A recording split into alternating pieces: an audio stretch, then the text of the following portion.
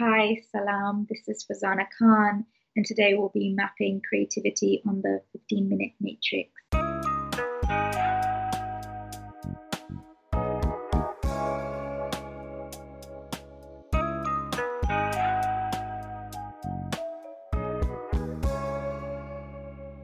Welcome to the 15-Minute Matrix. I'm Andrea Nakayama, functional medicine nutritionist and your host.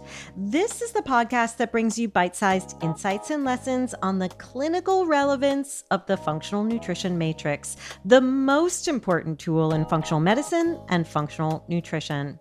The matrix not only reminds us to stop and assess, but it suggests the relevance of three very important factors in our care, recommendations, and outcomes.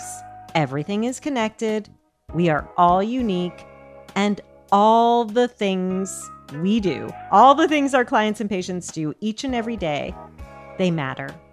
Be sure to head over to this episode's show notes at 15minutematrix.com if you'd like to see today's topic mapped on a downloadable matrix to remind you of these critical aspects of care.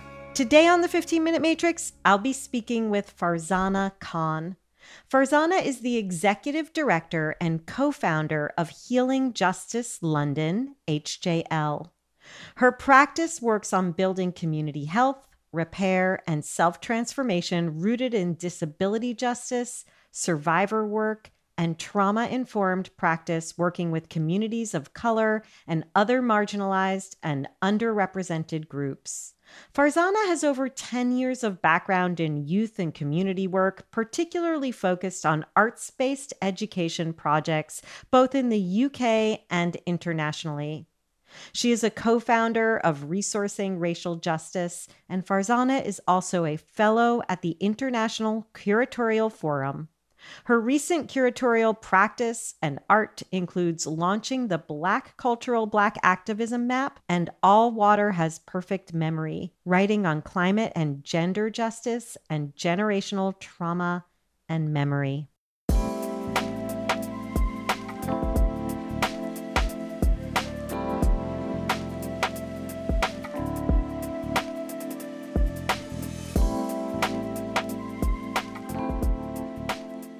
Farzana, I'm so pleased to have you joining us here on the 15-Minute Matrix. Welcome. Thank you so much for having me. You have such an interesting set of experiences weaving together creativity, art, injustice, trauma, and healing.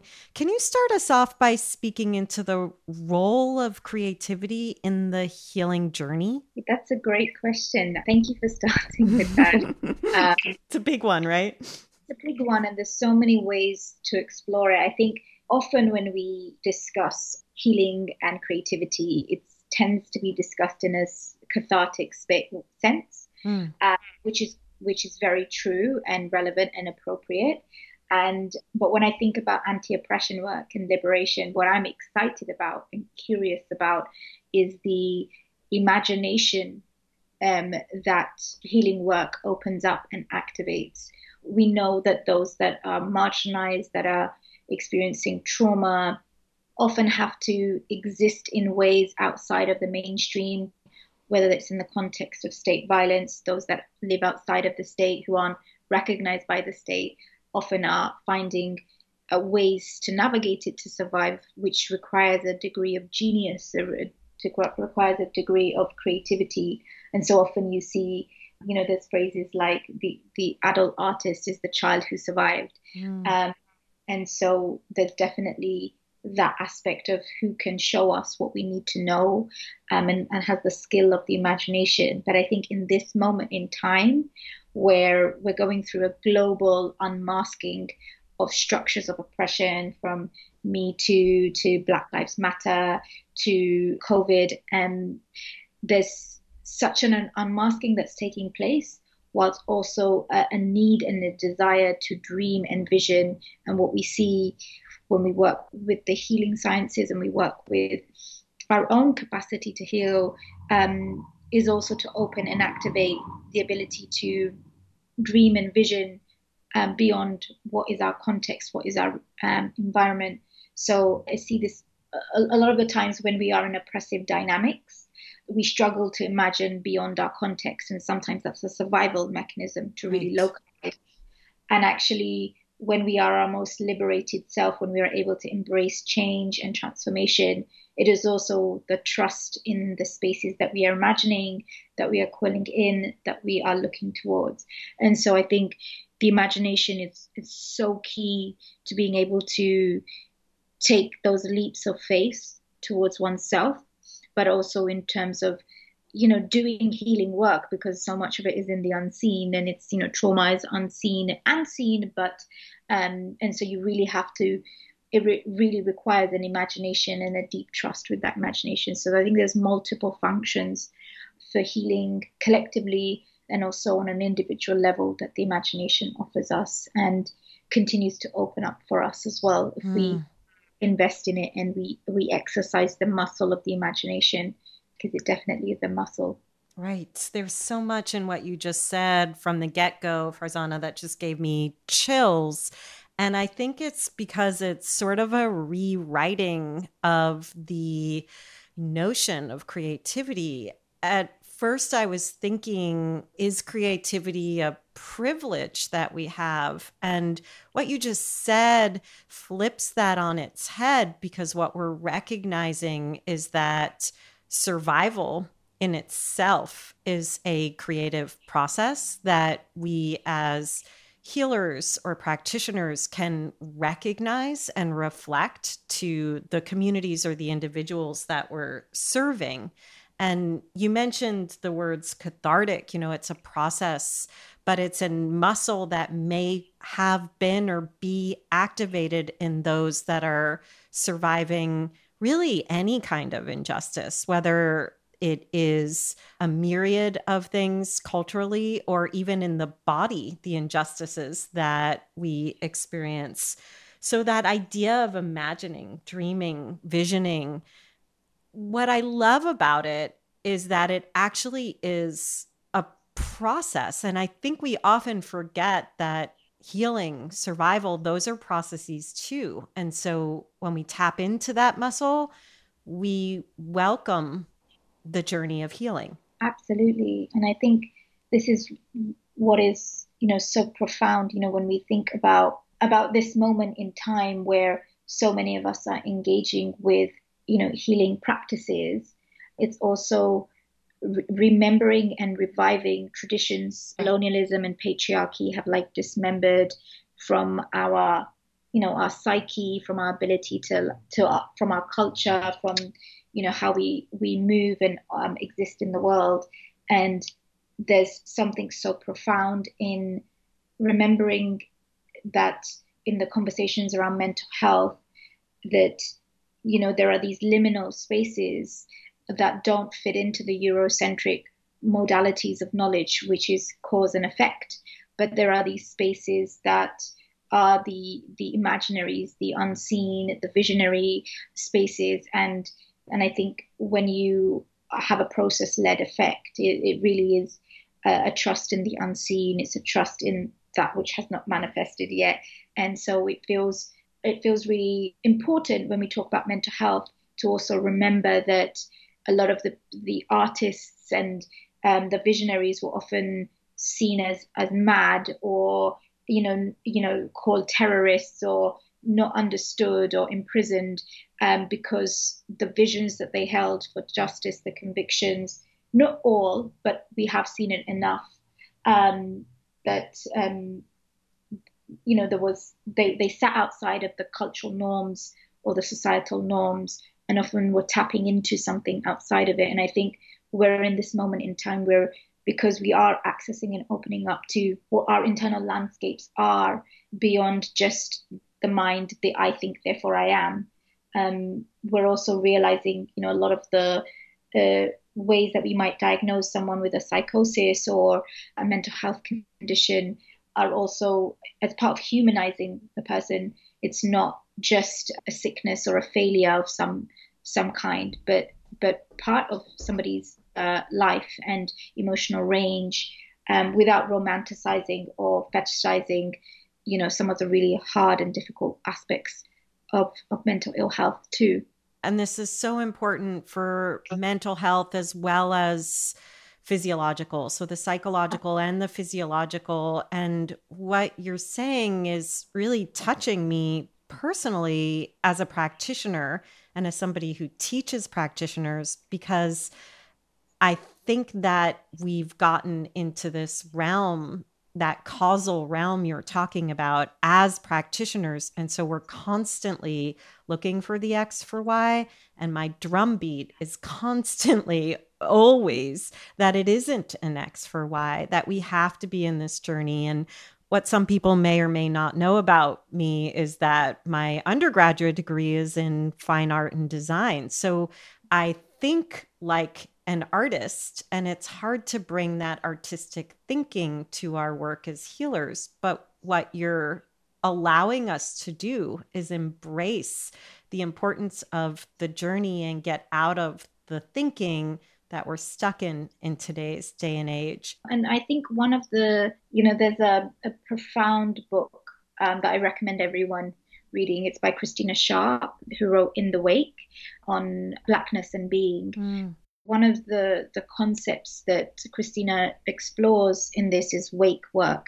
So it's looking at what it means to be honest about living in the wake of enslavement and diaspora, of colonialism, and so often, what the work is speaking to is, how do you imagine from a space where you're also being and live and thrive in a space where you're also being honest that you're still in it, like you're not outside of it, it hasn't ended. And I think this is one of the things, whether it's a physical condition, chronic condition, or disability or sickness, or a mental health one, and so often they both also intersect, right?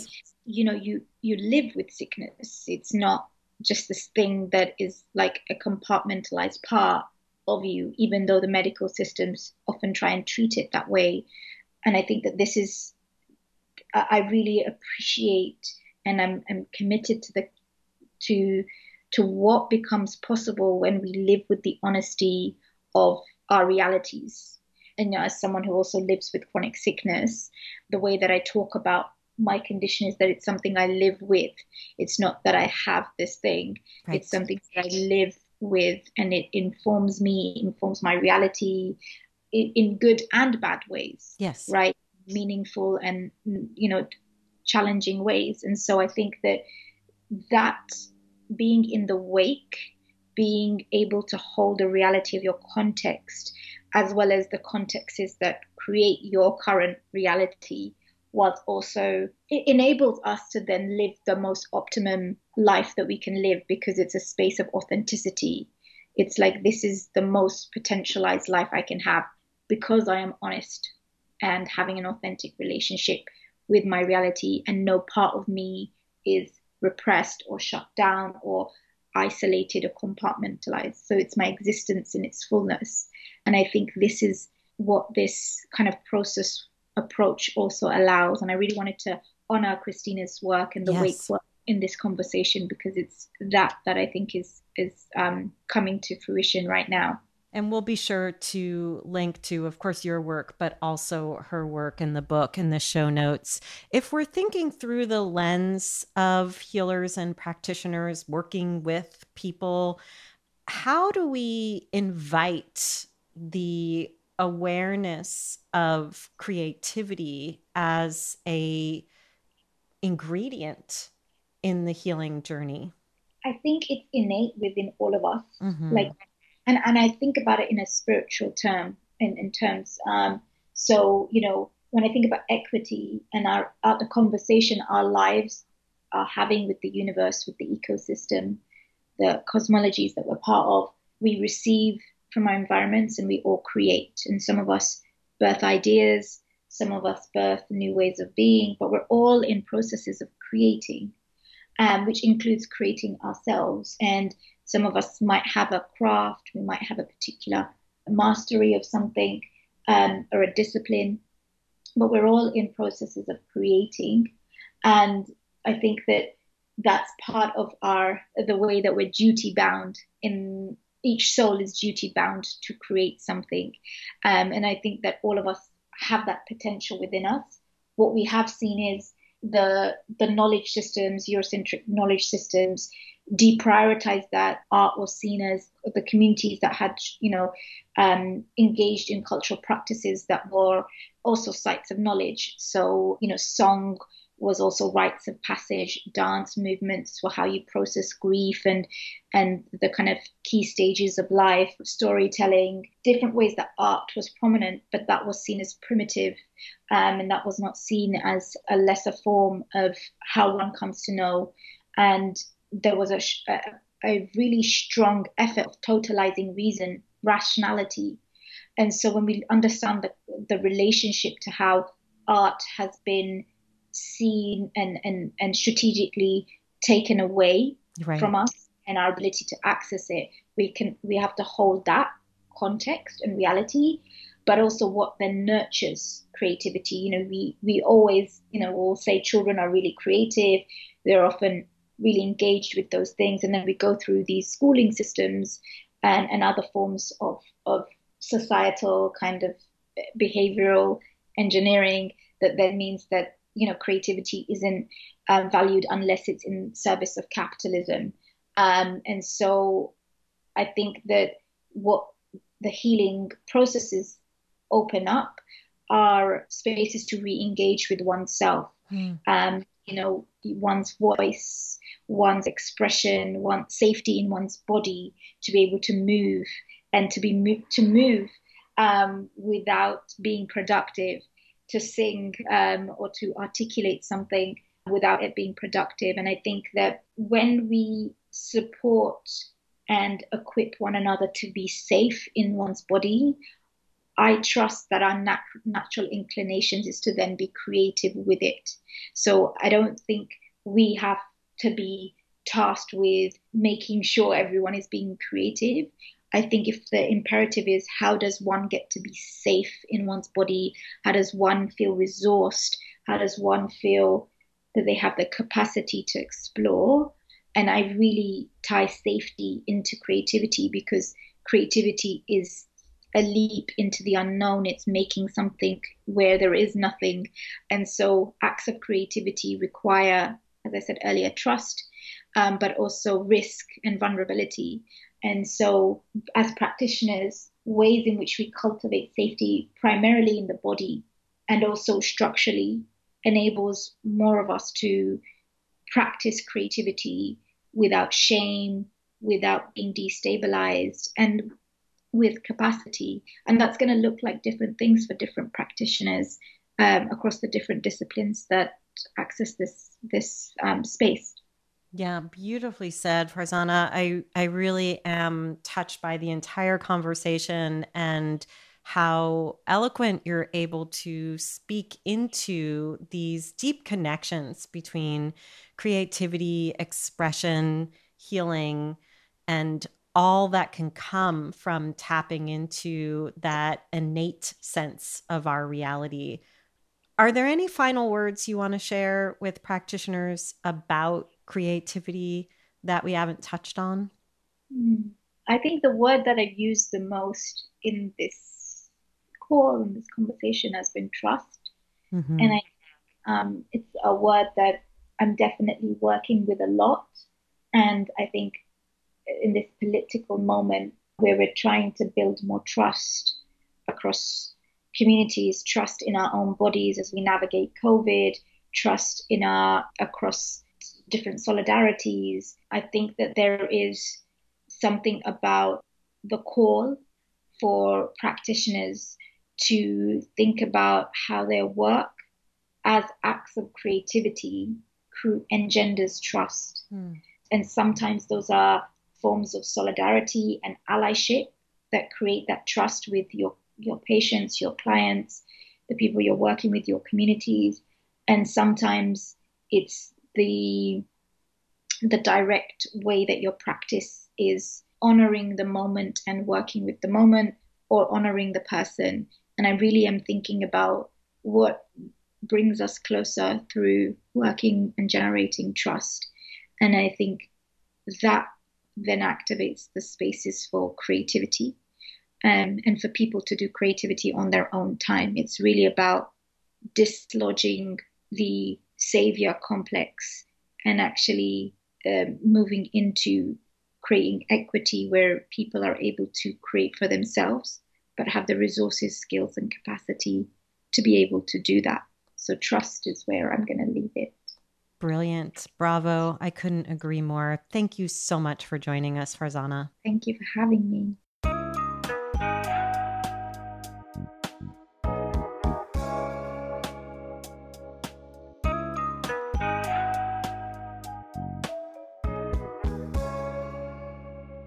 The 15-Minute Matrix is brought to you by me, Andrea Nakayama, and the Functional Nutrition Alliance. Check out the latest in functional nutrition at functionalnutritionlab.com/blog.